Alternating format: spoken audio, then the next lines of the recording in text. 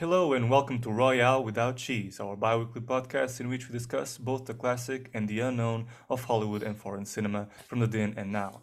We are your hosts, me, Tomás Ferreira, Leonardo Miranda. Hey there, it's time to bond. It is time to bond. And Miguel Aido. Hello there. Hey, hey, hey. Three filmmakers in informal dialogue with a film review each episode. Today is Double Bill Day as we connect a modern film to an early one in the history of cinema. As part of our program, reviews in both English and Portuguese will be available for different listeners. Buckle up because today RWC celebrates 60 years of James Bond, cinema's most sophisticated spy with a license to kill. This episode will be in English and we'll be having a go at Kai Hamilton's 007 Goldfinger and Cary Fukunaga's 007 No Time to Die. Portuguese speakers can head to the Portuguese labeled content section. Now sit back and hope you enjoy. Let's go, Bond!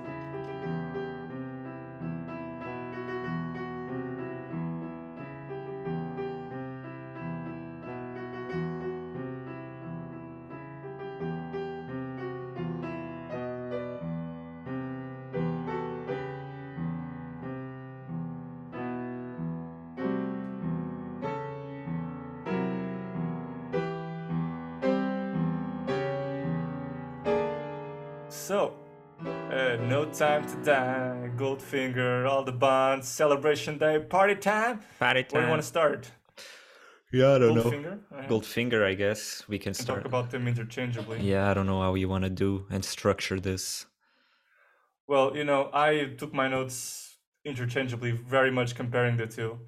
And I think there will be moments I will be talking more about one than the other, but essentially there's a lot of ways I can pick it up in terms of comparisons. Sounds good to me. To me, like, even watching so many Bond films, they kind of blend into one for a person. So I don't even know. I can tell them apart sometimes, to be honest. Interesting. In what way can't you tell them apart? I don't know. What It's elements? just it's not even that I can't tell them apart. It's more that I'm trying to think what happened in them, and my mind goes blank. I Very don't interesting. remember. Okay. The things I mostly remember about these films is the relationship between him and the girl, and the more I like that relationship, the more I'm likely to like the film. I've noticed. And the villains as well. Not me. The villains bore me to death a lot of the times, to be honest. Really interesting. No, but in the sense that if you remember the villains, it also makes... Yeah, true. But yeah, the plots are fucking incomprehensible sometimes. Like the Living Daylights, I do not know what the plan very is. Convoluted. That's What very the fuck convoluted. is going on? I agree. It's very convoluted. But I like that one. I mean, me and Mike, when we saw that film for the first time, was like, he does this, then he goes there to Afghanistan. Then there's this whole plot with opium and then diamonds, commercialize them, and then machine guns, warfare, and it's just a bunch of points to A to B to C. But anyway, that's a particular convoluted one. But it has other qualities as well. Yeah, I like that one a lot, actually. But you know what? I think that regarding Goldfinger, going back to that, what I think it's so special about Bond, particularly about Bond through the ages, being these 60 years of this action hero, the first action hero in cinema, really taking the first steps for what is going to be the blockbuster, and that is Bond. I think Marvel movies and whatever the kind owes much to the lane that Bond started to construct in the 60s, because there wasn't anything like that back then, really. But I think what's so special about Bond is that in the early days, there were really kind of low budget films starting out, and as they moved along from the first, the second, to the third, they were really increasing in budget, and they're really giving also the first steps into this kind of high concept espionage world where they allow themselves to be imaginative and play with the odds, the stakes, the representation of what is this spy, also taking a lot from the books, but also reinterpreting the books and doing free adaptations. And I think in Bond, there's something that is very specific of Bond, even today, and that something is reshapen over the ages because the audience becomes more demanding, as these kind of films become greater in scope, greater in effects. And that thing that belongs to Bond is hyper-realism. I think the thing that Bond really has that's a trademark, it's hyper-realism. You have things that, in that representation of the spy, you have things like, for example, at the beginning of Goldfinger, Bond swims out the shore and comes out with a seagull on his head, which is kind of a sign of secret intelligence, which today, by today's standards, it would just be corny. But it's kind of, or for example, the way he fights Odd Job in the film, it's so tacky and so clumsy, but it's at the same time it has a sort of a very real, on the moment done It's way. not just Odd Job, everyone. Or just Sean Connery running, as Mike likes to say, doesn't run very well.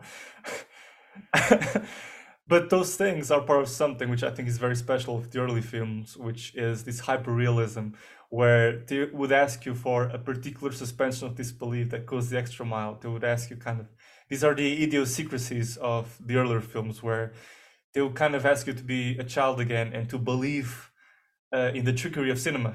That, all the backdrop projections and this seagull on his head and whatnot, the ejector seat on his car, it's something to be believed in as within the world of James Bond, which is always played between serious and funny. I think, and I think when it strikes a good balance between serious and funny, and the audience is in on it, that some things are unbelievable, but at the same time, because the character believes so much in them, we also can accept them.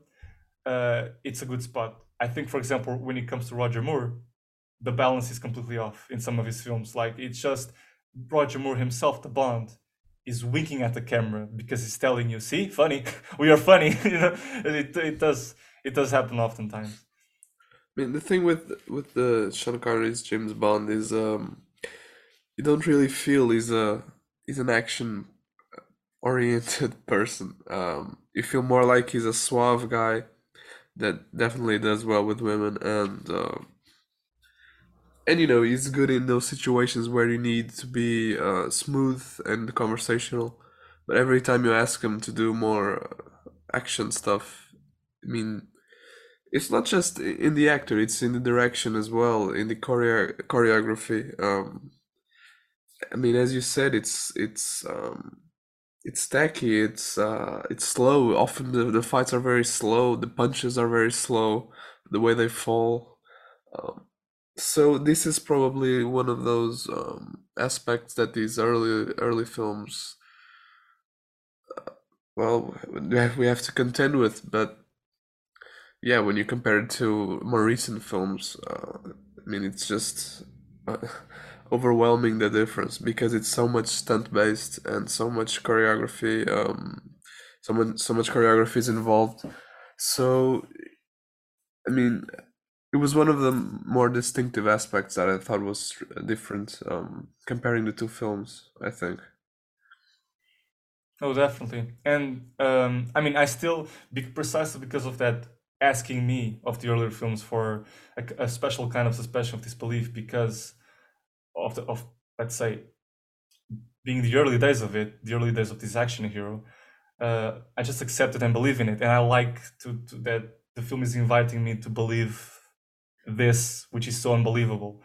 At the same time, I do like one thing that you said, which is Sean Connery's strongest point as Bond is his suaveness. I think a great thing that I like about these films, these earlier films of Bond, that does not happen much today, sadly, but also not sadly, because it's something precious of the times, and it marks those times. So it's good that with different Bonds we get different flavors, really. But with Sean Connery, we have this thing where the action scenes, what the film is about, is within the machinations of a franchise and how it works, of course. But still, what the film is about is Bond has the character, his irony, his suaveness, his charm, his boyish flair, and you have a lot of scenes in Goldfinger, as much as Dr. No from Russia with Love and whatnot, where it's just Bond relating with other people, either foes or friends, and him showing his irony. And I love Sean Connery's acting in particular, because he's top notch at representing that more than Roger or others, because he just has these sweet moments where, for example, he's bored with Q's explaining of the gadgetry and the camera travels to him and he's like, Here we go again. It's all seen in his face. Or, for example, building up his sex appeal, and he's there right up in the beginning of the film. You have just a little scene where he's on a hotel corridor. He picks up a key from a maid, and the key's like locked to a thread that is on her waist, and he pulls her to him so he can open Goldfinger Suite, and she's like, "Oh my God, that's Goldfinger Suite," and he's like, "I know." So it's so funny, and at the same time, of course, it's the way it's orchestrated. The key connected to the waist. It has so much to do with kind of a seductive playfulness, and he's the best at doing these things. And I remember other moments of Sean's in other films like Thunderball, where he uses this irony and he jokes with people in such a funny way, and it's really, and they really take up moments, like for example his conversations with Moneypenny. You actually are seeing two people. Just he stops from M's, he comes out of from M's briefing, and he's just talking with her, and it's the banter, it's the flirt, and you're seeing these two characters just existing in this room still. While, for example, in Skyfall, where they retrieve the Moneypenny character, they try to have that banter. It's fun, of course, but at the same time, I think today, by today's standards, there's a more focus not in character, not on really building Bond as what really makes up the film, but they're really more concerned with the plot must go on. I think today it's a lot about the plot. And for example, in Skyfall, they're having the banter, but they're walking along the corridor because they need to get to M's office. So it's always moving. They're never still. The camera is never there with us and still with us and focus on the moment, people talking. Another instance of this, if you see, Goldfinger has very little action sequences. It's just the car, the end battle. The rest is just people coexisting with each other. And a lovely thing I like is the golf sequence with Goldfinger. It's always about a sense of play. It's always about the sense of relation of Bond with the others and how he gets, how he comes above the, dealing with other people, dealing with Goldfinger. I love the golf sequence because, for example, one of the strong points of Casino Royale with Craig is the poker game, because the whole film, an action film, stops for people to sit down, the viewers as well, to sit down and just watch poker and just watch these people relate in this, hazy, smoke air filled seductive casino. They're playing. It's a game of seduction, a game of who wins, kind of machismo kind of thing. Bond has this thing which is different from all the Mission Impossibles or whatever, which is its very own particular flavor for a glamour or a charm that really comes from the character. And I think it really shines through in these early films where the focus is completely on him and these down-to-earth moments. Those, to me, are the action sequences. And then, of course, you have the proper scenes like the car chase. But what I'll say is that I watched a bunch of these films, and my conclusion was almost always that the least interesting parts of the film for me were the action scenes, in almost all of them. Because it's what you're saying. I do like to see the character use his wit and use his banter and do all that kind of stuff, even with the villains. And I think that's the most interesting part, especially here in Goldfinger, where I think the action scenes are just not that interesting or well done even. They're just kind existent.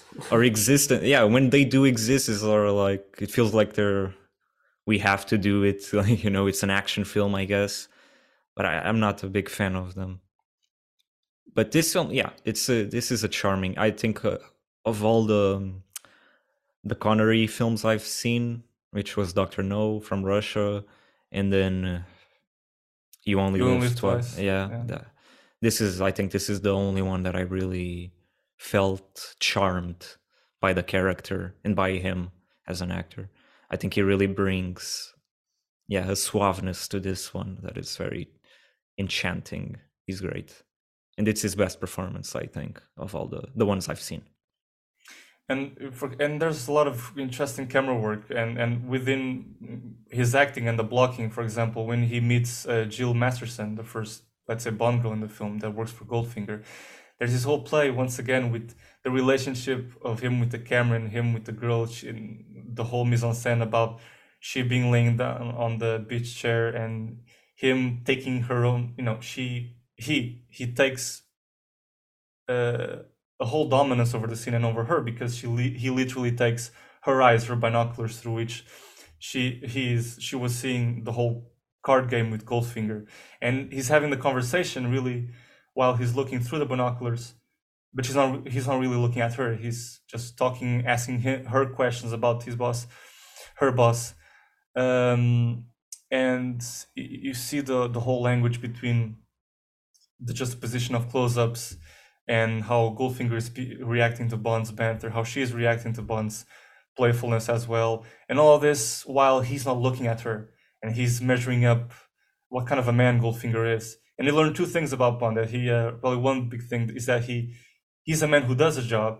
He's determined, but while he does a job, he has fun with it. And I think that's, he's doing it. He's actually doing that's something. hinted a lot of times during this film. This sort of struggle to discipline himself, not to go after a girl or something. And then that has consequences, like the girl dying later on from gold paint, which is another moment where I find that it is about these seemingly outdated things, but that actually are the very own idiosyncrasies of these earlier films that I like, which is this balance between serious and the fun, this hyper realism. You have Oddjob coming into the room, this Alfred Hitchcockian shadow, which is really not Hitchcock, because Hitchcock in his film North by Northwest essentially inspired James Bond, and Cary Grant was considered for the role of Bond in the early days. Ian Fleming, the writer, wanted him for Bond, but they got Sean Connery instead. And oh well. And it's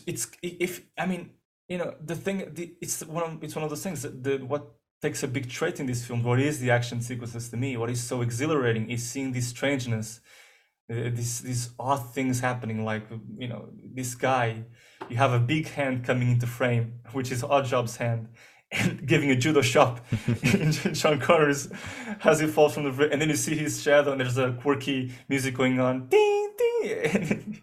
But even to pass out, he takes his time. Exactly, he takes his time, and then it's the very own thought that after that, you need to think that Oddjob sit down on the bed. He knocked out Jill Masterson, put her dead. And he painted her gold while Bond was unconscious. He took an hour doing that. So it's like, and then when he wakes up, Bond, he takes it very seriously. Oh my God, cabaret dancers do this as well, but they leave a patch. It's got the whole fun of it. I'm like, and it's like there's a perfect balance. I'm taking it very seriously at the same time as I understand it's very funny. While, for example, Roger Moore to me doesn't do this, and I find that to be the very interesting thing with Sean's Bond.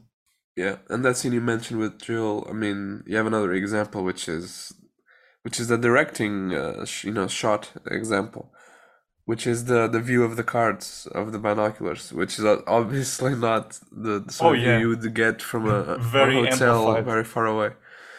But it's this sort of thing that you kind of go with it. These little gimmicks, and I guess it's a sign of the times as well. And for example, the hat from Oddjob that works like some sort of magical cutting knife, something like that. Yeah, I don't even know what's. I think it's a razor in the hat, like a Peaky Blinders thing. Yeah, but when he hits the girl. Circular. Like obviously, maybe it's because of censorship. Let's not talk physics with Bond. She doesn't doesn't cut her head. That would be cool if it decapitated. It just like kind of knocks her. So I don't know if it's like a razor or it's just the power of his throw is so good that it like knocks her out. I think it's a combination. It's the power of his trust and the razor. Plus, he doesn't look like a villain. He looks like this sweet little man. Yeah. Like, I mean, I don't believe he wants to decapitate people and. Yeah. But I think, and Bond has this very interesting tradition with henchmen. Bond kind of, it's a beast that feeds upon itself, right? It's something that, it goes back to its tropes, to its elements that particularly fans want to revisit fresh and new, which happens a lot in, for example, No Time to Die. And I love those particular Easter eggs, but at the same time, it wants to present them anew, like I said. So, in a sense, the sort of blind bionic eye guy, the henchman from No Time to Die, is a bit Yeah, it's a I mean, bit that's the thing that I was going to similar. follow up with. He But is, even in the goofiness, like the yeah, yeah, scenes yeah. that present him, he always makes this face Yes. like with like Dwayne Johnson with the eye and the. Yeah. It's like sometimes I even think it's too much, and that's kind of the feeling I have from old films of Bond, not the most recent one. Mm. I like that too much. I like his, it's the over the topness. Um, I don't know. It's kind of its own language. It's contained over the topness. It's its own language. At its best, it does that. Or like when Bond discovers that he has a bionic eye, there's a shot of Bond doing like looking at his bionic eye with his pouch, and then looking at the bike. There's the bike there. I'm gonna use it. It's like, but yeah, I think this No Time to Die in particular has a very good comeback of henchmen. Like Logan Ash. He has very good identifiable traits, being this prick, clean white pressed shirt, his smile, his that Yeah, he does with his teeth, looks like a or frat boy. yeah, or Primo, the henchman of Safin with the bionic eye. I really like him. In past films with Craig, we didn't have very much, very good henchmen like Mr. Hinks, who is Dave Bautista, Inspector. Yeah, he has a good gimmick, has a presence, but he's not very well used. And beyond that, it's really No Time to Die with the henchman story. I think that's just all my overall feelings on the Craig era is that there's a lot of good actors and ideas, but they're not well used. Yes. Like Leia Seydoux, I don't think her character is like the No Time to Die kind of is based around her in terms of the emotional arc depends on your relationship to that character and Craig's the Bond relationship to that character. And I don't think the character is well developed or built enough in those two films, Spectre and No Time to Die. So that's why personally it kind of falls flat a lot of the times for me. Yes, Spectre falls flat on a lot of things. I think that's one of them. But I think No Time to Die redeems a bit the the relationship between Bond and Madeline. I guess. For me, it Although, didn't. yeah, I think it's more of an emotional film rather than an emotional relationship. I think it it That's a very good point. Yeah. when you really think about it, I don't think there's a lot of true moments of connection that would warrant such a tragic ending, for example, or the Yeah. connection that they establish. I don't think it's quite at the same level. I think it's very over the top and doesn't really earn that Yeah. sentimentality unless you're like an insane fan of James Bond, maybe like Tomás. Maybe he No, connects to it more. I get it. Yeah. But I'll still say, like, I do feel a bit sad by the end. Like, it's a bit of a cheat code because it is. Yeah, precisely. It's what I feel. It's kind of a duality about it, because I think that, and this is common in Goldfinger and No Time to Die. I think that there's both these mistakes living. Bond doesn't seem to be able to really tie things through in the last act, in the third act. I mean, the third act of Goldfinger, there are a lot of shit going on that, a lot of cliches, a lot of mistakes. So that's where the film kind of falls apart a little bit for me in some instances. No Time to Die as well. And in No Time to Die, I agree with you in the sense that Madeline is not very well developed. I think although that is true, I think No Time to Die does a better job than Spectre does in making her a little bit more interesting we see a little bit of her backstory with Safin, which is actually the thing I like best about the villain. I think the villain is extremely weak. But I think the one thing I like about him, and I think should have been explored further, is the fact that we have this very rare thing which has never been, except for Live and Let Die perhaps, which is this connection between the Bond villain and the Bond girl. The Bond villain being in love by the Bond girl, because he becomes obsessed with this idea within him that, oh, I was spared and she's going to be spared too, and I'm sparing her, so her life belongs to me. He becomes very obsessed by this idea in her head, in his own hand. It doesn't make sense, but that makes up for this kind of toxic obsession, love thing in his head. And I think do that. I mean, I'm rather much more interested in the villain that his whole plan, at least at first, comes from the fact that he wants to steal Bond's girlfriend, and he's lovingly obsessed with her. And then that spurs a whole master plan. For example, I think the Poison Garden, which is a great element that Safin has, is not well developed. That could be really explored instead of the nanobots. That is the poison. That is the virus, whatever. And the nanobots thing, it's just, he's all over the place as a villain. He has too many pointers. He's like, first of all, he wants to, first of all, there's the relationship with Madeline, but then there's the nanobot shtick and the poison garden shtick. The nanobot shtick, he wants to presumably save the world from all the criminals, the bad people, and he's going to terminate them all in the subtext. But then he's going to sell the nanobots to some buyers, so he's kind of has commercial views. He's all over the place. And the thing with villains in this film is that, both of the like with Safin, is that they are only puring mischievous, malevolent words to be villainy, and the motivations are all kind of, like Blofeld is, I mean, I think he's better in this film in terms of presentation. His introduction, like Hannibal Lecter kind of style in prison, is great, but the conversation itself, the whole reveal is like really lame. Like it's very cheap to put James. That is, the way that Blofeld dies is just sort of a. It's so anticlimactic. It's like James decides, no, I'm getting angry. I'm gonna choke you to die. It's and it didn't feel just. It didn't feel like he was that angry to start choking him. I didn't. Yeah, feel exactly. I mean, it felt like, okay, we need for him to touch him, so. Yeah. They should have just like fist bumped or something like that, or a high five, and then he died. That would have been better. Yeah.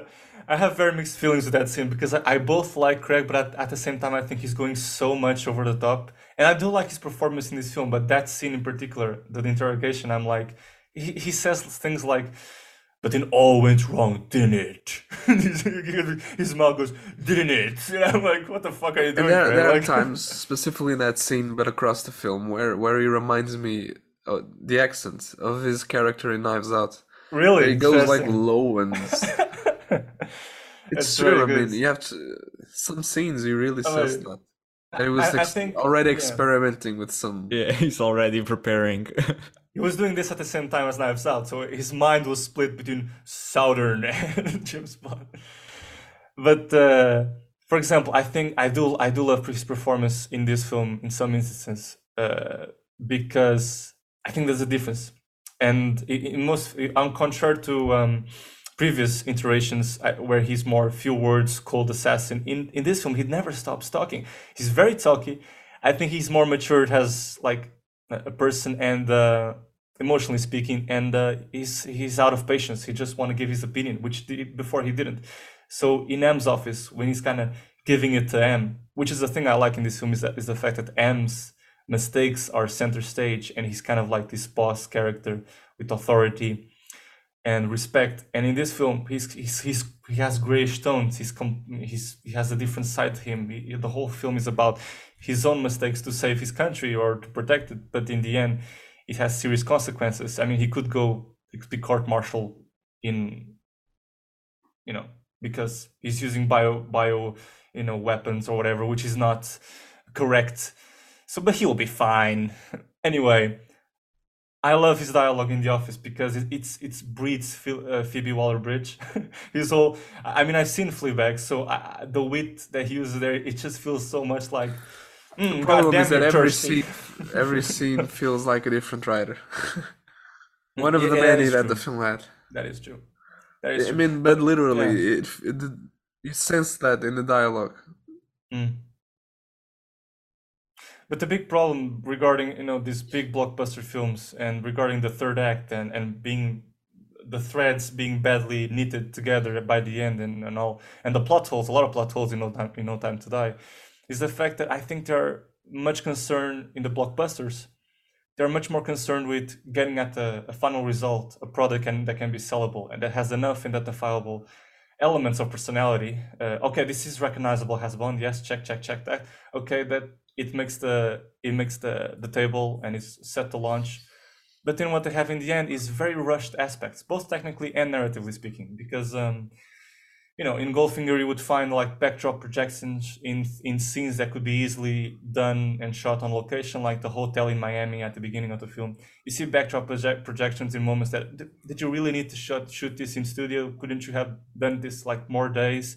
Find the time to do this right? I don't know enough information if it's either because of low budget or because they were lazy. But And then in No Time to Die, The whole what a budget plot went to holes. extras falling on the ground. Falling on the ground, yes. Kentucky. You know, yeah. In No Time to Die, you have the weak villain's motivation. You know, the whole fact that the nanobots, I don't buy that Q says, oh, nanobots are just for Christmas. You can't take them out. Really? Are we really going to give up? Because you can really see through it that you say that because you want to condemn the hero when the time comes. Yeah. So, and nothing we can do about it. That's why the ending feels forced, because it's so forced to say that there's nothing you can do about it. And not only on top of that, you shot Bond to death. You put poison on him. I mean, something like nanobots that go into your blood. I mean, I can imagine that you might not be able to take them out.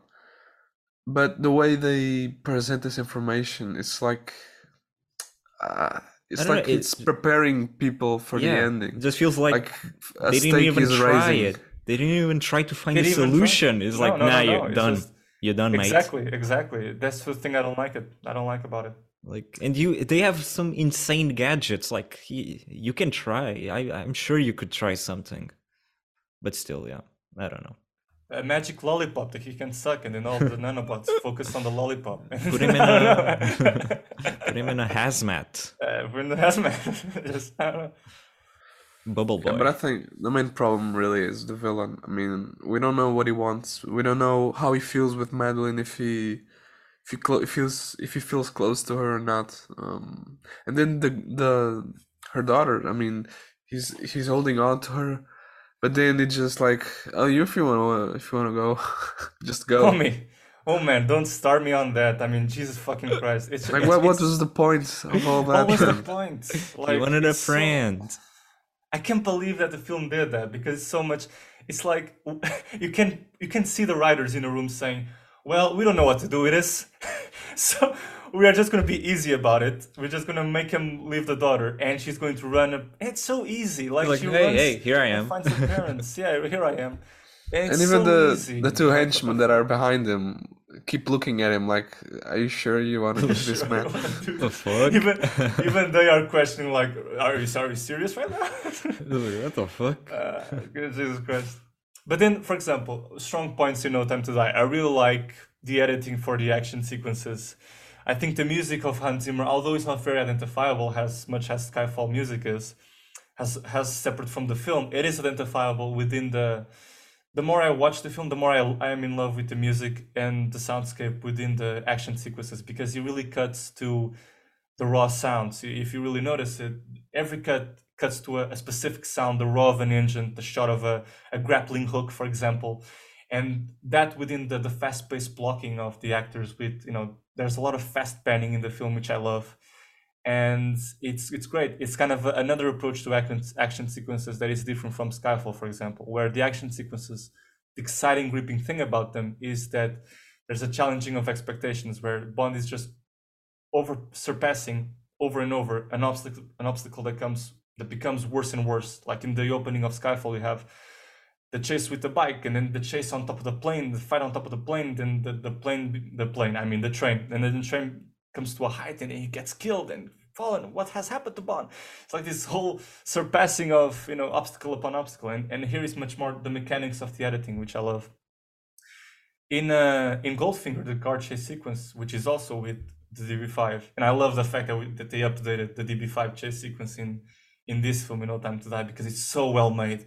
The aerial shots, the traveling shots with the nose of the car coming in close, spearing through crowds, spearing through the traffic. I love how the film plays with elements, the haze, the fog in the forest, like the water of the cars running through rivers, and just the scraping of metal with the car, the donut. It has a lot of imagination. Unfortunately, of course, because of the earlier films, it's an aspect that is not so much well achieved in the earlier films, because the effects were others at the time. You don't have these taking the potential of it further. You have a lot of still shots, a lot of car mounts on people's reactions, and Bond reacting to the henchmen behind them. But one thing that is good for sure for me is that the editing of the action sequences is well knitted, enough that I can appreciate the car chase sequence within Goldfinger, for example.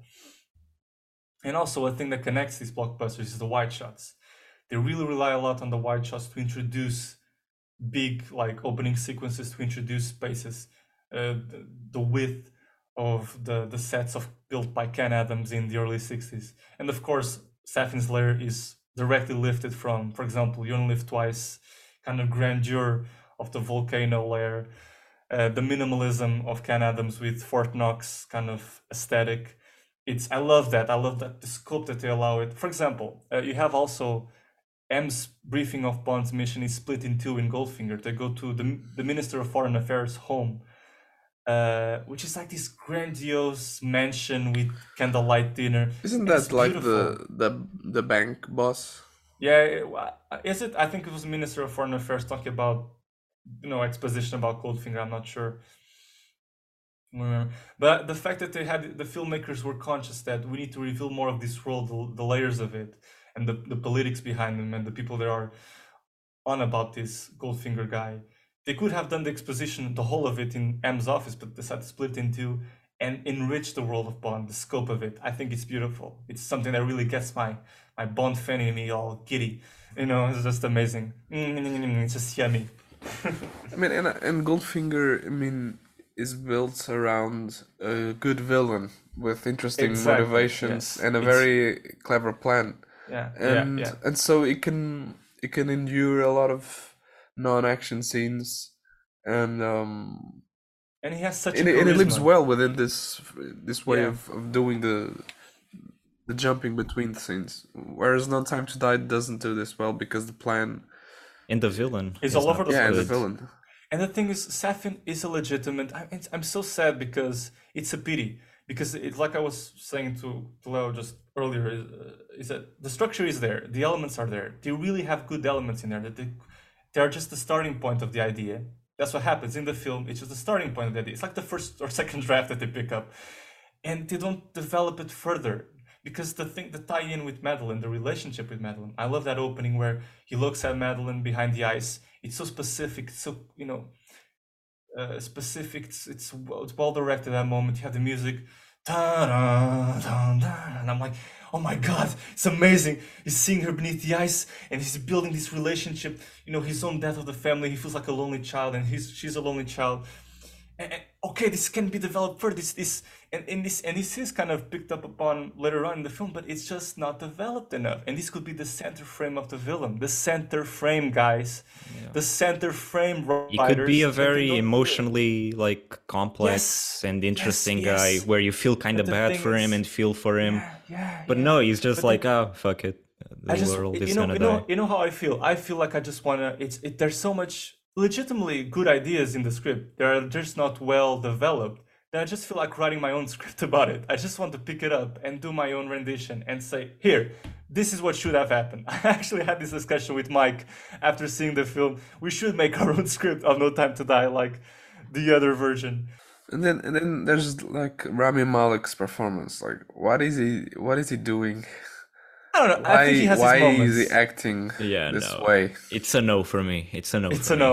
Okay. It's too much. I think it starts well when it's just his voice. There's scenes where before he's introduced. I don't remember when it is. Or rather, it's okay. So the first scene is, I think, you don't really get to see that acting sort of him because it just comes to the house to shoot the mother. But afterwards, you only see his voice. And I think it's more interesting in acting there because you don't really see all the things that he's doing with his face and just too much. It's like a performance. I understand why they cast him. He has a strange face, for a villain, kind of works. But I think he's too weird looking for this role a little bit. And they put the makeup on. Yeah. It's like you're going way over the top for a character that I think should be more humanized and should be more put on a... Just look at Goldfinger. He's just a normal dude, just a guy. Normal fat person. I would never want to see Bond and the Rami Malek guy play golf together, But the Goldfinger guy is cool. That's fun. It's a great scene. With his little Japanese robe. And Goldfinger has that amazing, really tense scene where James Bond is stuck to the table with a laser, and that sort of tension you never get that with No Time to Die, and yet it's such a simple scene, and even them speaking is extremely simple, like just an exchange of, you don't know nothing, I do know, sort of a bluff, and yet it's a very good score as well, but nonetheless it's like bringing this simplicity to life. Goldfinger just has the charisma, man. He just has something. He's able The voice, to riff. the eyes, man. He's able to riff with Bond. He's great. And the You expect me to filmmaking talk? follows that. I feel like Yeah. the filmmaking is also has a lot of character, and the film in general has a lot of character and a lot of charm that I feel like it's a perfect. I understand why Goldfinger is probably used as like the perfect Bond film for a lot of people, or the one that encapsulates a lot of the. It was the what's first charming. one who really attained the formula. It became a cultural phenomenon by then, and it really has a lot of first things like the Aston Martin DB5. Aston Martin becomes a staple of a brand for Bond, particularly DB5 as his classic car. You have Q coming in, I think, for his second time. Desmond Llewellyn is my Q, in my opinion. I like Wishaw in the role of Q in these later films, but I really like Desmond, and just a lot of identifiable kind of trope things. The briefing with them, yeah, the third act kind of explosion and everything. I don't know. I personally find those kind of boring, but I understand why people like them. I think Q is a boring character in all the films. I think the M briefings are boring. Get on with it. I don't care. I want to see Bond just Bond around. Like, this is why On Her Majesty's Secret Service is very good. Like, the first half of the film, it's just him, on a beach and then vibing. In Portugal. In Portugal, yeah, that was very cool. He saves he the was girl. Married in Portugal. Yeah, it's cool. It's cool. I think you were talking about. By the way, just a note: No Time to Die lifts a lot from On Her Majesty's Secret Service. If you notice, the music is there. Even Louis Armstrong is in the score by the end of it. All that we have all the time in the world is directly lifted from Her Majesty's Secret Service. They're well aware of the emotional tie-in with. I feel like that film is the On Her Majesty is probably the one has a lot of impact in filmmaking or in terms of the intentions of the modern Craig films. Yeah, and it's visually stunning. And the director is Peter Hunt, which is the editor of Goldfinger. He was the editor in previous Bond films, so it's quite funny to see the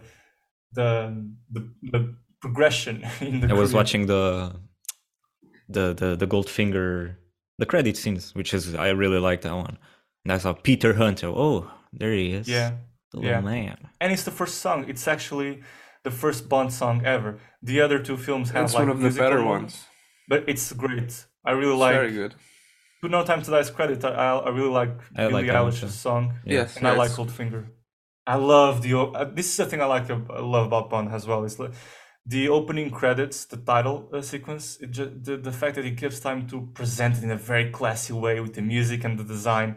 I just love it. It's so relaxing to watch a Bond film, and that's the feeling I get from watching a Bond film. Is the relaxation I get from. I like that too. It's a good setup for the film. It's like yeah.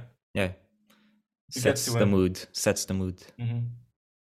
And you see a lot about the story. It's like little hints of what the elements in the story will be, what it will be about. The virus. Mission Impossible thought about that and said, "Let's just spoil the film in the credits." Yeah, fuck let's just show a little bit. Let's spoil everything. Yeah. I respect that. Spoil everything. Tipo, faces from the past. What? Tipo, there's just no time to die. I think it's the contrary. Time to die. Time to die. And I really like when they say the name of the film. I just see Peter Griffin saying, they said it. Like in this, you have Nomi, the other character, the Bond girl, which I kind of like her grit. But she says it's time to die. It's time to die. But it's good close enough. enough. Close enough.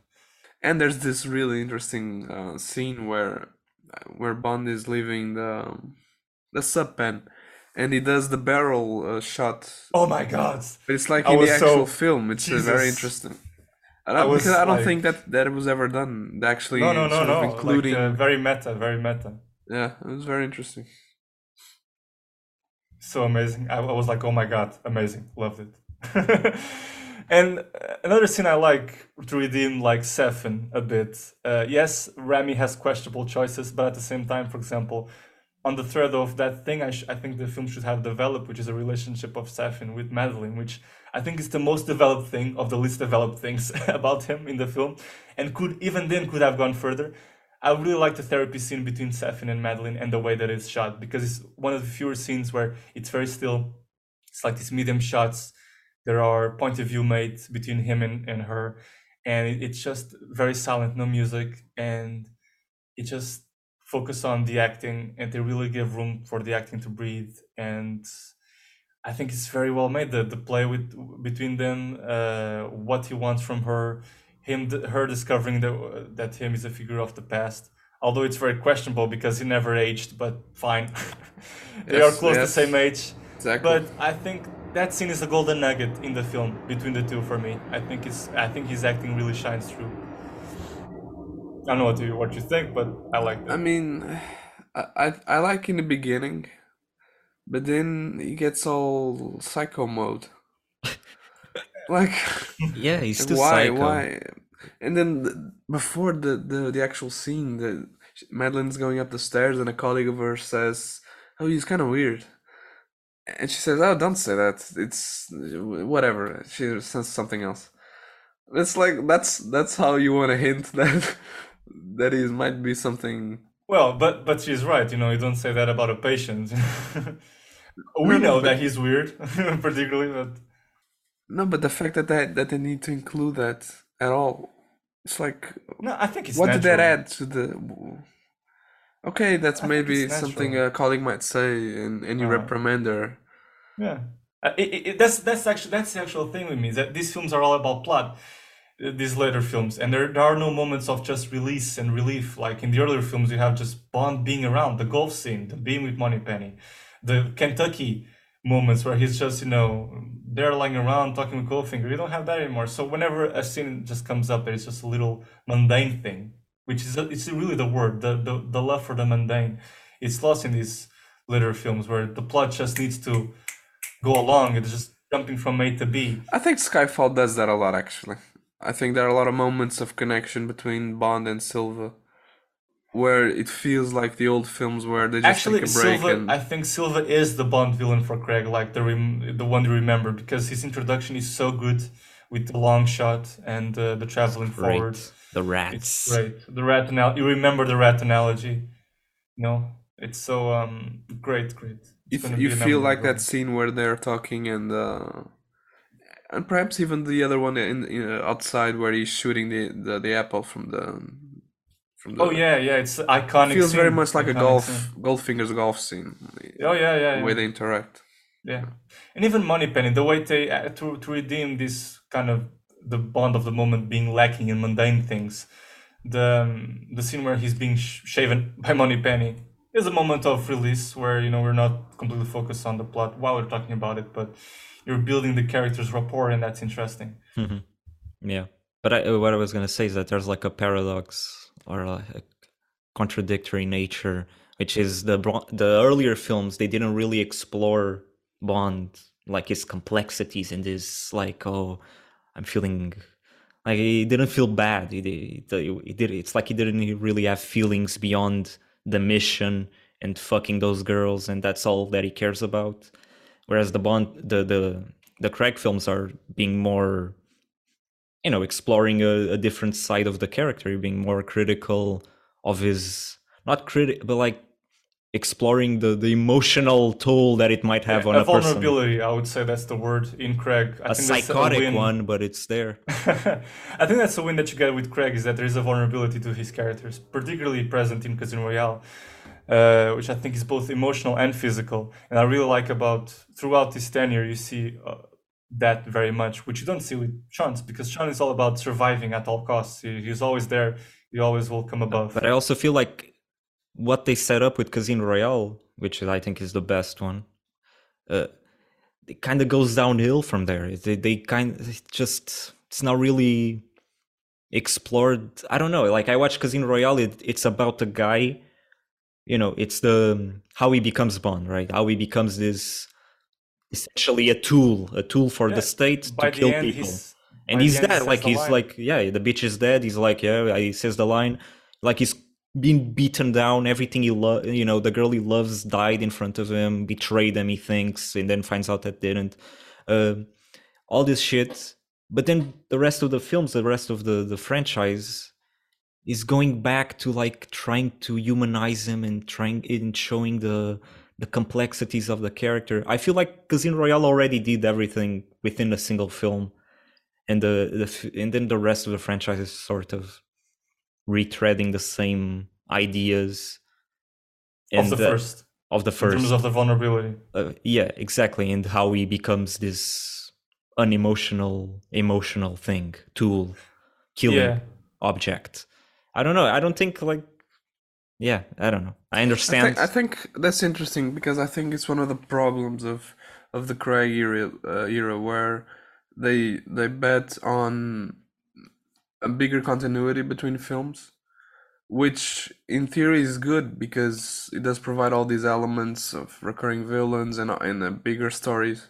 But yeah, I think that's one of what you just said is a big con of the fact that you have such continuity between films is that when you have such a strong film like Casino Royale, and then you feel the need to continue with different stories and different villains, you're kind of stuck into what you've just did in the previous film.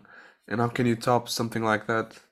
Knowing that you have to continue the stories, so it's not like you're starting from a new and you can build new villains and a new perhaps even tone of the film. You're kind of stuck to the fact that you have stories continuing and arcs continuing. Yeah, agree. It's too much of a cinematic universe. I don't like that. Like I like the singular nature of the Bond films a lot of the times. Interesting. But it's a Yeah, I get what sin you of mean. having, but all this because you had such a good first film, I think, Oh yeah, definitely. rather than the fact that you have continuing set of films is a bad thing in theory. I don't think it's necessarily that. I But mean, Casino Royale was yeah. just too good a film. The you know what the mistake is. The thing is they half-ass it. They don't commit to it, and that's the problem from the very beginning. Is that they have good ideas, they have good structure. All the films can in all the films can good ideas can be found, lovely things, but they don't explore them to the fullest of their potential. The same goes with the continuity aspect. I think it's very interesting that they decided to, okay, it's a staple of Bond that there is this spiritual continuity of sorts, that it's not kind of straight and we different actors come in of different ages, so it cannot be the same guy. But at the same time, you can tell, and they leave hints that from 1962 to 2002, the last film with Pierce Brosnan, it is the same guy. And then 2006, Casino Royale, which is the very first Bond book and Bond film of the reboot, reinitiates the whole thing. And I think it was interesting that they gave themselves the leeway to, okay, let's tell a whole story with an arc where there's this continuity with his character. I appreciate the moments where he's vulnerable throughout. I like that as a theme throughout. The real problem here is, I think, they didn't draft a plan for a 5-film stage. And there's a lot of things that they really want to commit to in No Time to Die that will really depend on those things being developed over 5 films in the subtext behind in the subtext behind the scenes, which weren't. Like, for example, the Vesper thing, I think it was long gone and buried. The fact that Madeline at the start says you need to let her go, you need to go to the grave. First off, Like, why? I thought what? this thing was dealt with. Yeah, Why does it need to go exactly. to the grave? And then the fact that Blofeld, this is a huge plot hole for me, and why the conversation in the prison doesn't work. Blofeld says, I'm trying to imitate Christoph Waltz. She led you there because of the goodness of her heart. And first off, Blofeld Waltz, your whole scheme depended upon Madeline suggesting that he went to the grave and that them two went to Matera in the first place. Like, that's a whole stretch. I think How? that's the worst And part then, actually. It's that the, they're there at the same time that they need to work past these things. yeah. Like we I mean it's not even something we think about, but I mean the two things are not connected. Not This is a cohesive. coincidence. I mean, Not that cohesive they're there at all. At all. dealing It's with this, and that there's so many Blofeld things wants built that. into the situation of the Matera sequence, which, by the way, I think it's one of the most beautiful opening sequences in the franchise. In this film, it's the longest actually because it's big. It's a dream flashback, and then goes to the present. But it's great, amazing visually. The whole film, really. That's another point. But I think that. Yeah, it's the whole thing's a lot of elements built into it. The Blofeld scheme, Madeline suggesting this, and then it doesn't make absolute no sense. He gets there. How would he predict that? Then he would blame Madeline for it, and then she legitimately seems to care for him, but he just. I think by the end he believes that it wasn't her fault, but they just separate because he doesn't want to risk having her die on his arms. And I legitimately like the later on scene where they get reunited in Madeline's home, and I really feel his speech. I'm really touched by it, and that's where I think the performance works far beyond whatever the script can give in terms of emotional exploration. Because they are legitimately good actors. At times, they can make the script live long past what is written on the page. Which doesn't redeem the fact that and it has good pieces of dialogue, yes, here and there, good lines. I mean, yeah, I think it has it's more the overall structure of the thing. The film suffers a lot from badly made exposition, very heavy exposition, 5 people's in the same room talking. Like, for example, the scene where the nanobot shit is explained by Naomi, who went to a funeral of a Spectre agent and noticed that it contaminates other people within the same DNA.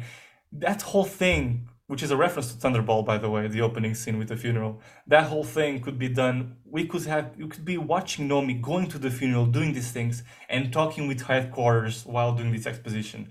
And could be a whole mystery kind of espionage thing. Instead, we get 5 people in the same room, some quips about her 00 code being, taken by Bond. 00 what? 00 what? And I'm like, this whole scene is so boring. This whole scene is so uninventive. And I think the film is kind of exposition heavy. Then when he gets to London, for example, there's a lot of Bond going back and forth between dialogue scenes. Like, he goes to Q's house, he goes to prison, he goes to M again, he goes away from. There's a lot of this and that, like jumping from A to B from conversations. I just feel this could have been dealt in a different way. With, for example, that scene with Nomi going to the funeral, bumping the stakes, bumping the curiosity, the mystery, the on-action charisma. But no, they kind of get really stale by then. They became uninventive at that middle point in the film. I don't know what you think. Too many exposition scenes back to back. After the first half is pretty decent. I think it's good.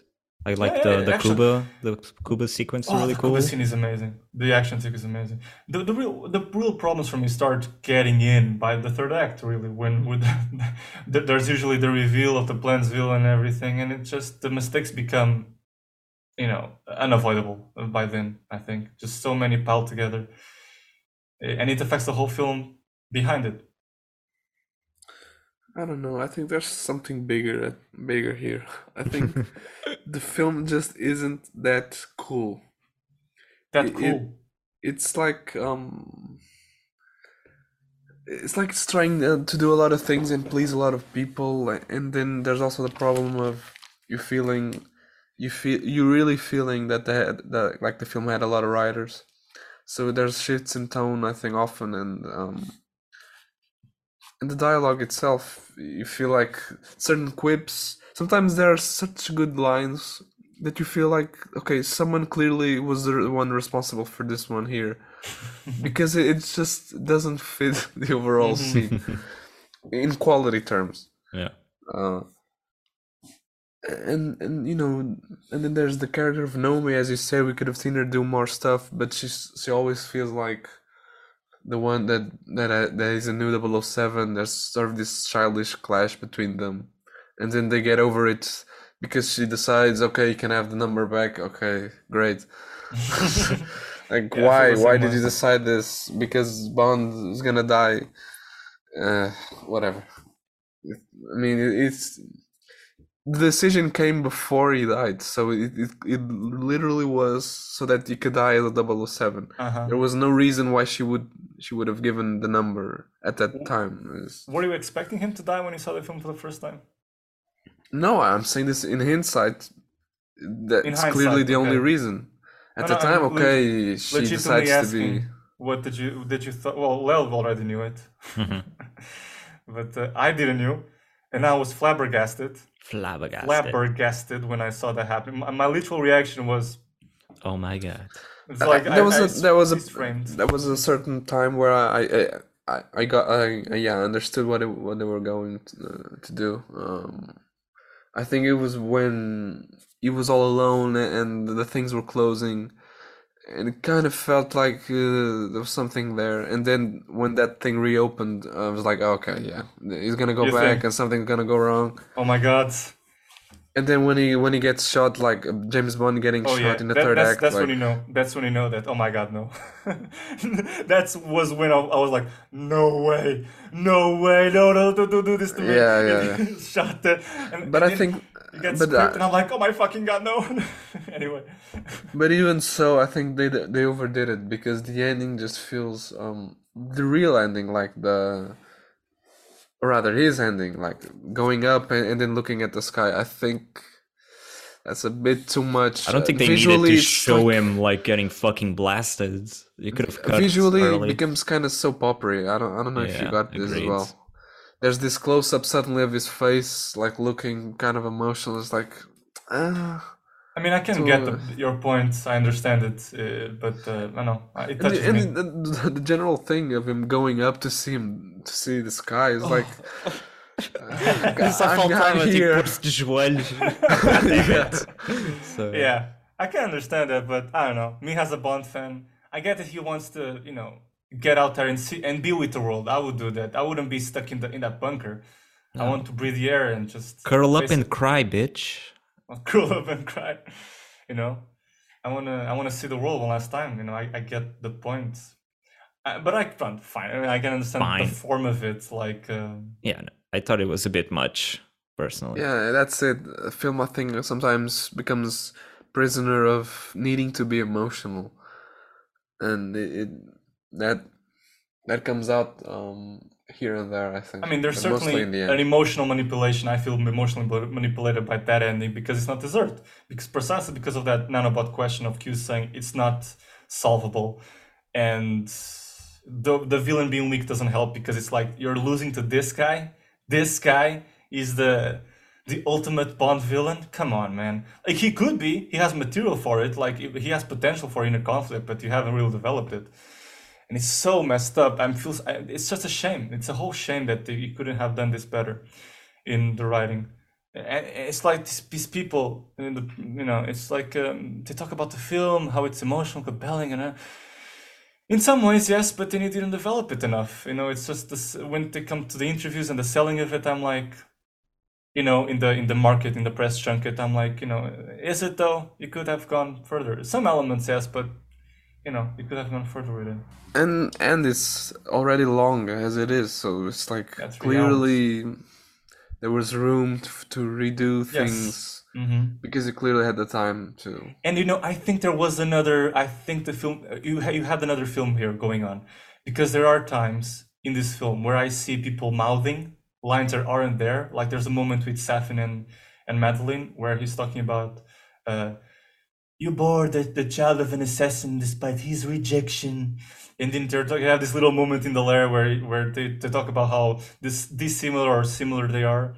And there's a moment where it cuts to her, and quite often in films today they do this, where because in this short reverse shot situation, when they cut to a person that becomes the center frame of the shot, and you have the other person is just over the shoulder, your eyes are focused on the eyes and the mouth of the person who is the center frame of the shot. But if I drive my attention to the one that is over the shoulder, I can see Safin mouthing something. So I think he had another evil scheme. There was something other in the whole thing, something to do maybe with the Poison Garden. I don't know. The Poison Garden just seems something with so much potential. It's his whole family shtick that, there's the whole scene around the garden as well that is so lovely, I think, with the kid and the menace of it. by the way, the fact that Bond has a child in this film, a family, I think is such a subversion for the character that I find interesting. That, for example, going back to the fact that the early films have mundane scenes, I like the fact that he's making breakfast to her, and that scene could be much longer. Before the whole action kicks in and the plot must go on. It's just so compressed, and I would much like a whole meal with Bond, a little, casserole, some rice to go with it, want some meat. It's just a real family moment. That's new. That's brand new, never seen in the Bond franchise. That would be interesting to see. But I really like the idea of the daughter, and it's so sweet. It's just because it's naturally he just met the kid, and whenever you have time to really develop just a little bit their relationship, that will be the moment. And I think it wasn't really picked up. It was only slightly. The fact is that these people, the writers, the producers, seemingly they content themselves with little things that, yes, they're the beginning of good ideas, but you don't go further with them. And anyway, Safin, I think he had another plan. I think there was something else, and that keeps up in my shame that with so many writers, it doesn't surprise me that there was another film here. 5 writers, guys, 5 writers.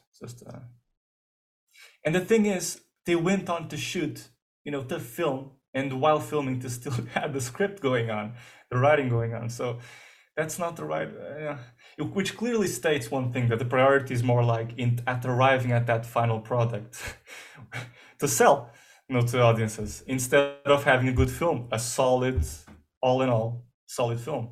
I think it was also, a victim of having to deal with being the last film and, in a sense, wanting to raise these stakes by killing Bond. So there was this second film happening, which I think was the goodbye.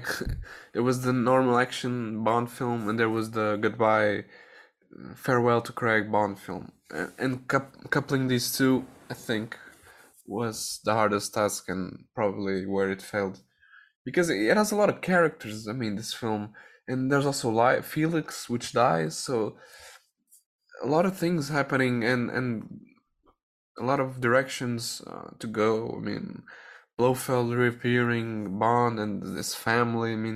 It's too much. I actually felt the orchestration with Spectre between Spectre and Safin was well made, and the intentions of Safin, his plan towards Spectre, the fact there was another villain in the background trying to move above Spectre's own plan, because they needed to tie the knot on Spectre's intentions from the last film. Spectre was so badly portrayed in the last film that the opening with this film, with Spectre actually being a threat, a phantom, was, I saw that on the cinema and I was like, yes, this is it, this is Spectre, we are back, 1960s Sean Connery Spectre action. And I was so happy that it was a menace. We had this henchman with the eye, and then he was saying, Madeline is a daughter of Spectre. And I'm like, yes, let's go. And Blofeld, and it was amazing. I was thrilled. And then they really got it to be a threat, which in Spectre, the film, it was so numbed out. And I think that was the best accolades of the film. And I think how Safin acted upon Spectre's own plan of killing Bond, which in itself it's a controversy, because Blofeld says, I never want to kill you, I want to give you an empty world. So which is it? You tried to kill him in Cuba, anyway. And so there's a lot of the fact that Spectre was such an underwhelming film is also a problem on this one, because it stretched the narratives into this film. The fact that in the beginning of No Time to Die, Madeline and James are close, but then it kind of feels like she betrayed him, so they kind of split, and then they have to get back together. If that was done right, all of those things would have happened in Spectre, better, to a point where in the beginning of No Time to Die, they're just very close, and the whole thing is about this global, huge threat that threatens also his life with Madeline and his family. And so it just goes from there into how do they deal with being together against this guy.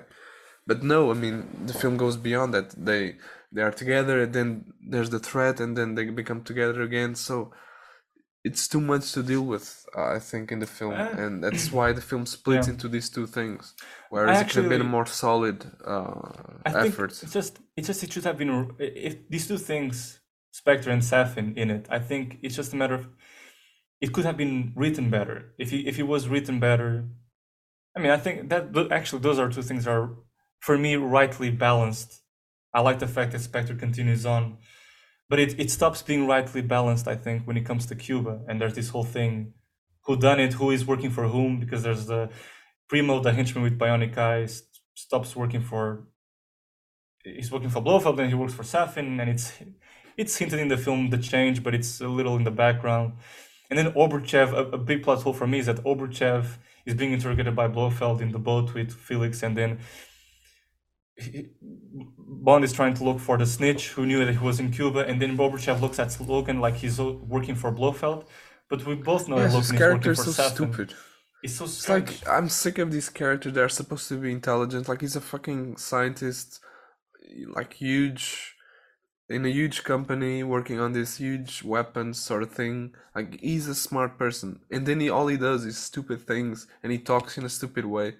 Like, when he's about to die, he's like, oh, you don't, Safin is going to win, and yeah, what are you doing here? And then just give him an excuse to be pushed into the water. It's like, why are you so stupid at this time where you clearly are not, you do not have the upper hand, and you do the stupid thing of arguing with Nomi. It's like, I just think stupid person.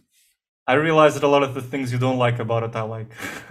I think people, I like that Oberchev is a silly guy because that's. I like just that accept too. It's part of Bond's charm. It has this over the top. I mean, there are times that it works, but I think when you clearly shouldn't, it doesn't make sense. I don't know. I think there are a lot.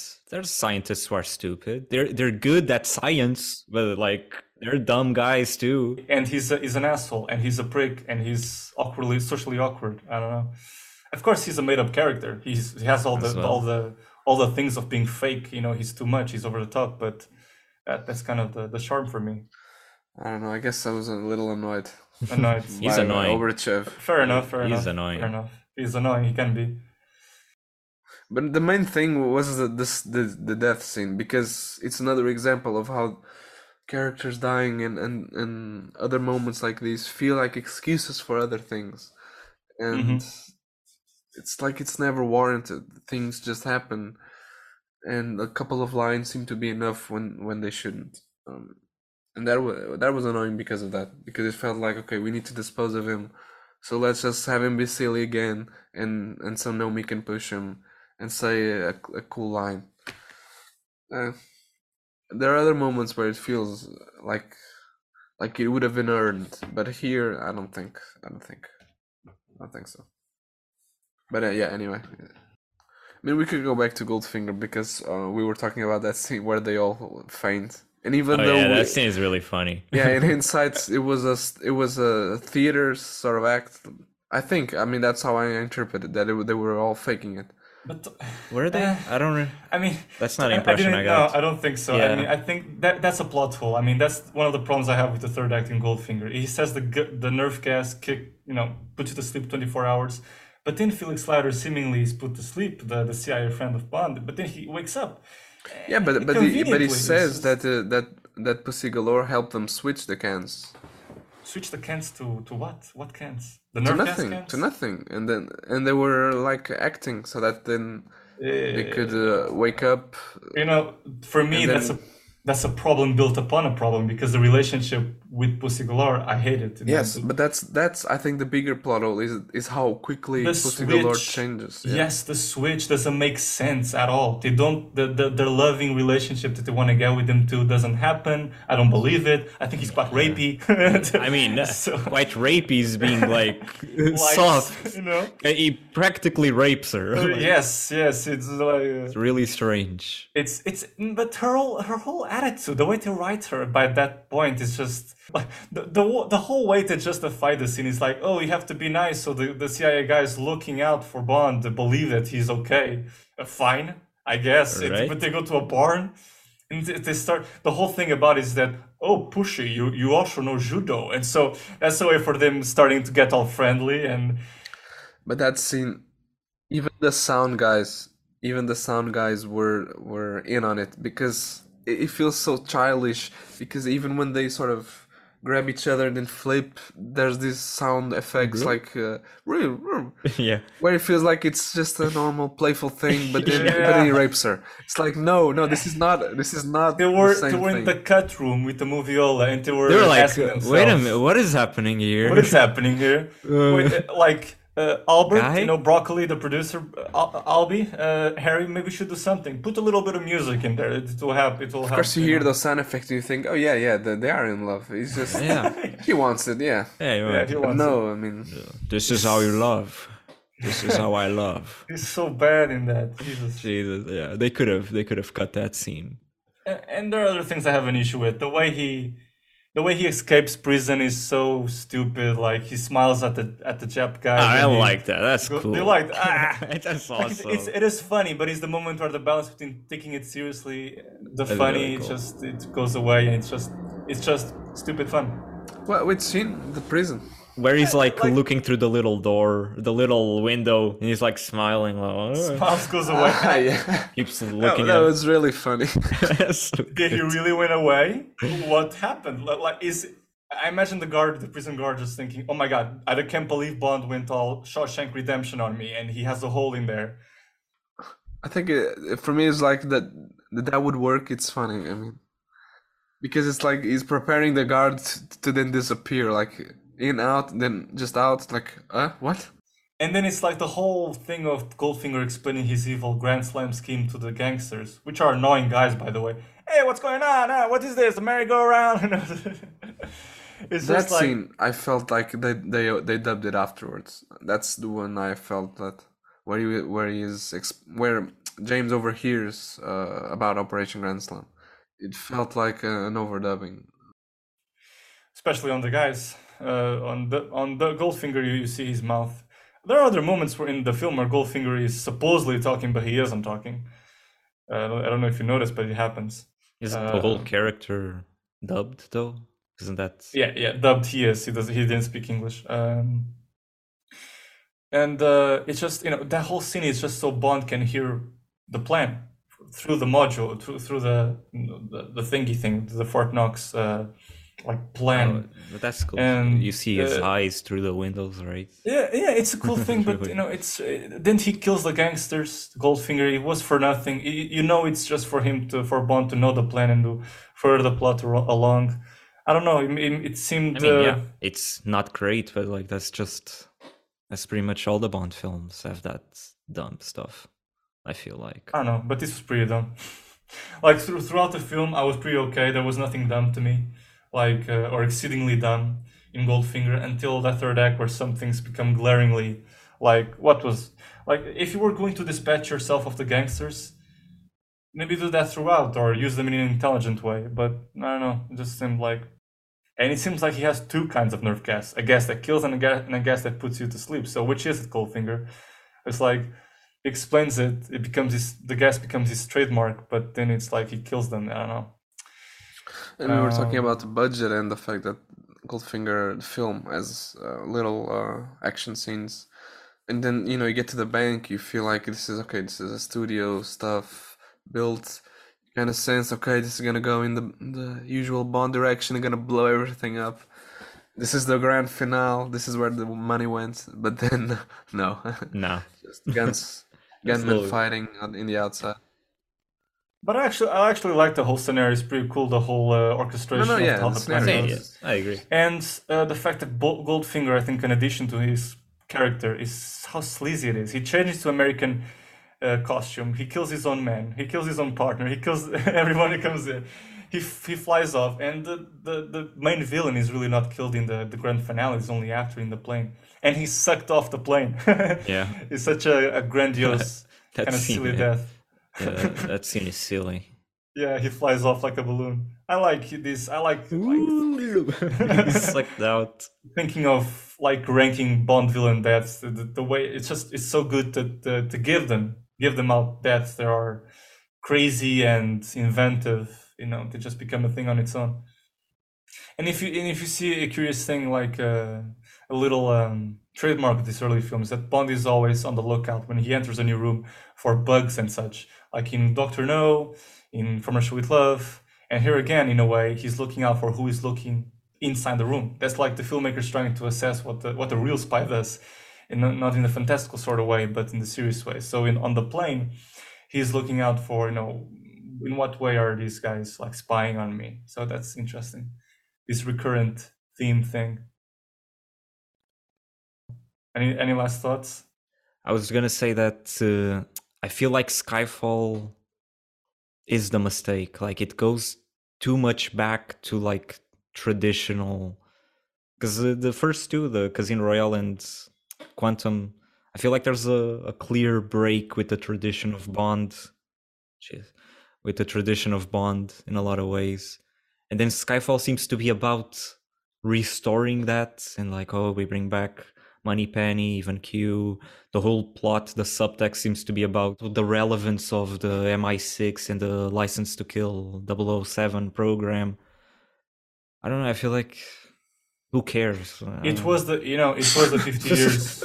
It was the 50 years of Bond, so they made a film that reflected that and that came back with that. So I understand. But like, it's always been irrelevant. Who cares? Like, just Okay, I talk from the perspective of a Bond fan, so no, but I don't mean Bond as a character, or I mean the MI6 and the license. Like, it's not reflective of reality in the real sense. Like if this was a more honest, if Bond in general was more honest, like he wouldn't be that much of a hero. He would be way more like, he would be doing way more fucked up shit, way more gray area shit throughout the whole thing, not just in these new films. So like, I feel just make this the goofy spy thriller and get done with it. And that's why I like Skyfall, because it's really well built. Like, and the sequences are great, one after the other. I feel the villain is great, but the subtext of like the relevance, and Spectre continues with this too, like this whole debate on whether Spectre overstayed that theme. I didn't want to deal with it anymore. Yeah, exactly. I think it was done, so, but you can look at Skyfall more simply in the sense that it's really about Bond and Silva and how both these men have this higher person guiding them, and to what extent is just a guidance and more of a control. I think, at least that's how I interpret this the overall theme of Skyfall. It's this M working as a puppet, and the extent that that's good to the lives of these people or not, and how it shapes them. I can see the more political subtext. I just for me wasn't I get, like, I don't know, such a standout, I guess. I live it very intensely. I also think the emotional death of M, I don't care about her. Really? You didn't care about her? Like, Silva is the only character there that I feel like is interesting emotionally. And like in his relationship with them, I guess too, but it's not her. Like, she's just she's a bureaucrat. She's like telling orders. Like, yeah. I think it's not exact. I think she brings a charisma and tenderness to relating with Bond in specific as an agent that is different. Particularly being him an orphan, and I think retreating that's that even part more of him, that backstory. And that's very intentional. Why they bring that up? That he's an orphan. Like, obviously, it's a lot easier to shape someone into a killing machine if they have. But that's very interesting. That's contrasting there. That's complex. Yeah, of course, I agree. But like, that doesn't make me like her more. It makes me like her less. Like, she's a little. She gave him a job. No, he could have fucking worked anywhere. You don't have to turn him into a killer. Like, it makes Bond more interesting for sure. But her, like, no, I don't. She turned him into a killer, but at the same time, with tenderness, with motherly love. No, I don't care. No. To be fair, I think most of the emotional impact of M's death, I think, comes from more the relationship with Silva rather than M's relationship with Bond. I think, okay, she dies in Bond's arms, but I think it's mostly built around Silva and M, and how their relationship is much more fucked up than probably we would say between James and M. Yeah, that's true. I agree with that. That's why I said in her relationship with Silva, maybe, but even then, it just, for me, humanizes more Silva and by extension Bond, because like, Silva is sort of like what Bond could become if she does the same thing to him, like lets him die, because it's a positive it's an overall positive thing to do, and I feel like that's not really explored that well in that film, and then not in the subsequent films either. Like, I guess in this one, No Time to Die, there's a M again. It's no longer the same one, but he does some fucked up shit, messes up, makes a mistake. But again, I don't feel like the films are really that critical. They're just like, yeah, sometimes these states people, they do bad stuff, but they have good intentions, and that's it a lot of the times. And I don't know, I feel like that's I understand why they do that, but it's also not very interesting. Well, that's the duality. For me, that was one of the things that worked in No Time to Die. It's the duality that he had good intentions, but he did a terrible thing. But that's such a common trope in these films. It's always that. It's like, oh, we did a fucked up thing with good intentions. Like, of course, he's the good guy. You have nothing else you can do for him. I don't know. Like, well, because you're in these films where you're constantly dealing with, death and mayhem and causing death to others. You need to deal. Where's the good side of a character who is surrounded by this world and who deals with these kind of things? Particularly, apparently, in Craig's tenure, there's a lot to do with death and relating to death in a way. Even in looking at the grave of his parents, with Silva looking at the grave, there's always a hint to how he relates to death. And I think sometimes they overly do it with calling him an assassin. You're an assassin. How is she going to relate to you, my daughter? When Mr. White talks to him, they overly make it a theme, literally in conversations.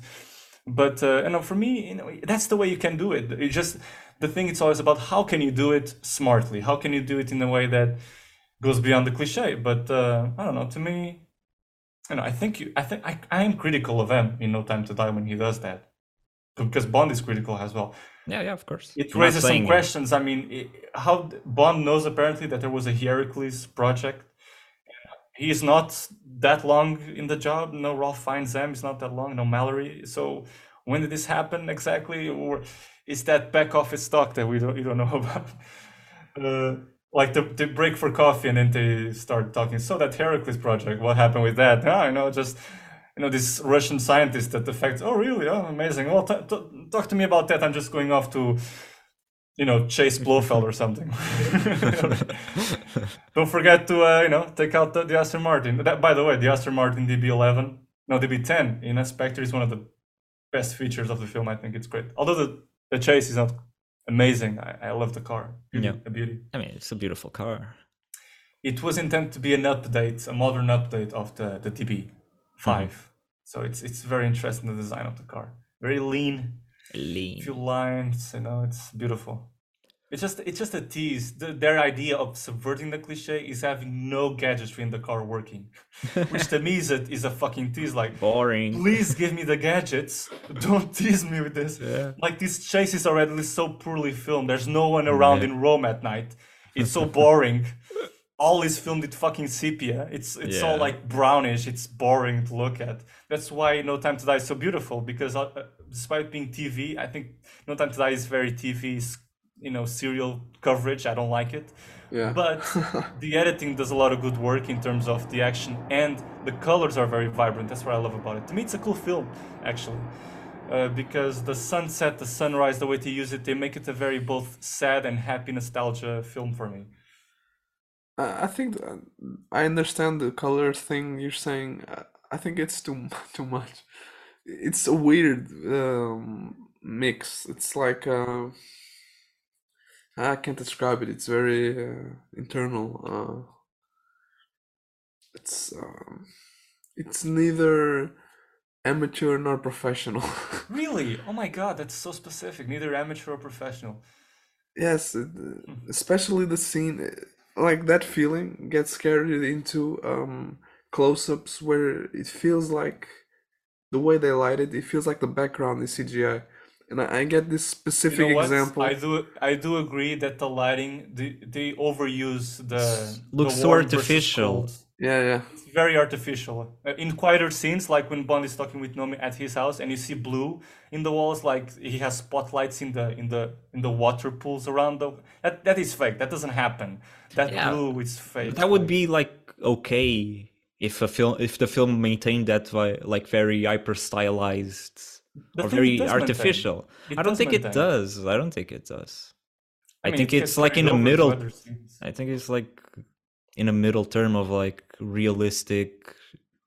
Maybe not. I don't know. They're I don't know. constantly using blue, orange, and red, which is like the basic, contrast lighting between warm light and cold light, and it's the office at Madeline's when Madeline is with doing therapy with Safin, same thing, blue all over, with yellow or orange in the mirrors in the above, or when you are in Am's office when the screen is on, that screen, that PowerPoint screen that is on the wall, it just shines blue on them. The blue is a constant thing, and it's sometimes very fake. It brings a fakery to the scenes. It never felt so fake as in Bond's house, because I don't know what that light is doing there. That light does not come from anywhere. It's like he has a pool and he has lights beneath it. Doesn't make sense. Why didn't Sam Mendes direct this? Why was there a reason? Like, I feel like he was doing. I don't think so. Actually, I think he did a good job with Skyfall, but with Spectre, I was very disappointed. I don't understand explain to me what's so bad about Spectre that it in relationship with Skyfall. I thought like Skyfall is better, but Spectre is like fine. It's okay. For a starter, like the whole Blofeld, I think he was extremely weak. Spectre there wasn't a menace in Spectre. The relationship, they want to make me believe that he has a relationship with Madeline, a loving relationship that makes him give up and do that lame thing. You know what? No bullets. I'm not gonna kill you, Blofeld. It's first of all cliche and badly made to develop the relationship, and then the whole plan being surveillance around the world. I feel like I've seen that before in some other spy movie. And then the action scenes, it's so boring. They're so little inventive. I think most because, once again, Daniel Craig had an injury, and so they really made the action sequences a little bit, smaller. Like they make him pursue Dave Bautista on a plane, and so he's sitting on a plane and he's doing the thing. And a plane against cars is not. If the plane had, like machine gun something, and it's just not, it doesn't make it. I don't know. For me, these films the action is always boring, pretty much. So yeah, that's the standpoint where we differ. I really like the action. Yeah. So and I really value the action. So yeah, but I do agree. In Spectre, I think it's a bit boring. Yeah. And the visual is like boring. It's like Jesus Christ, it's ugly. No, I don't think visually it's ugly. I don't know. It has some nice moments. They have some nice moments. It's orange. It's very orange. It's very orange. I'll give you that. It's very. it's very unnecessary, down. and in comparison to Skyfall, which is very colorful, exactly. And in comparison to No Time to Die, it brings me up. All right, that I wouldn't do. If I compare Spectre to No Time to Die, I think it's more colorful than No Time to Die, but it's not like a visual feast or anything like that. I think No Time to Die is a visual feast in comparison to Spectre. I think the camera movement. Sure, the mise en scène sometimes. Yeah, the mise en scène of Sam Mendes is much better. Here, I feel like I'm watching like a eye level TV show. That's the thing. I think No Time to Die makes it seem as if they achieve this level of light and color through very abrupt, intense color correction, whereas the other films were just better lit. I agree with that, and I agree it does look TV. No Time to Die looks TV, but visually, just in the color of it and how I think the work of editing, especially in the actions, it's more vibrant to me than Spectre. And Skyfall is better than Spectre. I think being the same director, I find it a bit strange. I think obviously it's better, but I don't think it's like an insane dip of quality. For me, no, it's not. Maybe I'm being too maybe stressful about it, but no, it's not. Of course, I think of course, he's a good director. I think he still did a nice job. There are interesting scenes. I like the meeting scene in Spectre, how he tries to evoke past Spectre meetings. I don't think it is a boring scene like some people say on the web. No, it's actually pretty interesting that everything becomes silent and he's menacing and all. So, I think all I'll say, I think as an end note, I think Spectre, the scene where Daniel Craig is telling Madeline to not look at the footage of the father committing suicide or whatever, I think that's more emotionally effective than anything. Or not more emotionally effective than anything on No Time to Die, but more more earned and feels more like a real moment between the characters than anything on Time to Die. Especially like the ending of No Time to Die is sad, and I feel sad because it's like, oh, this special agent was finally settling down as a family and doesn't get to enjoy it. It's the same as in On Her Majesty's Secret Service in a way, and that's why you feel sad, because he's lost the thing that he just gained. Yeah, he's an orphan. He's always fought all his life. He never had anyone. He's an orphan. On top of all that, he's an orphan. I mean, goddamn.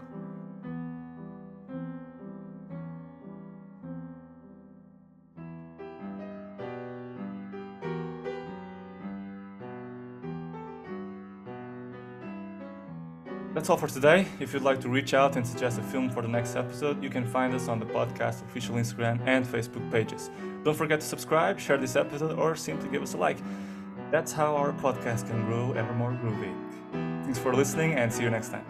Bye-bye. Bye. Bye, Bond fans.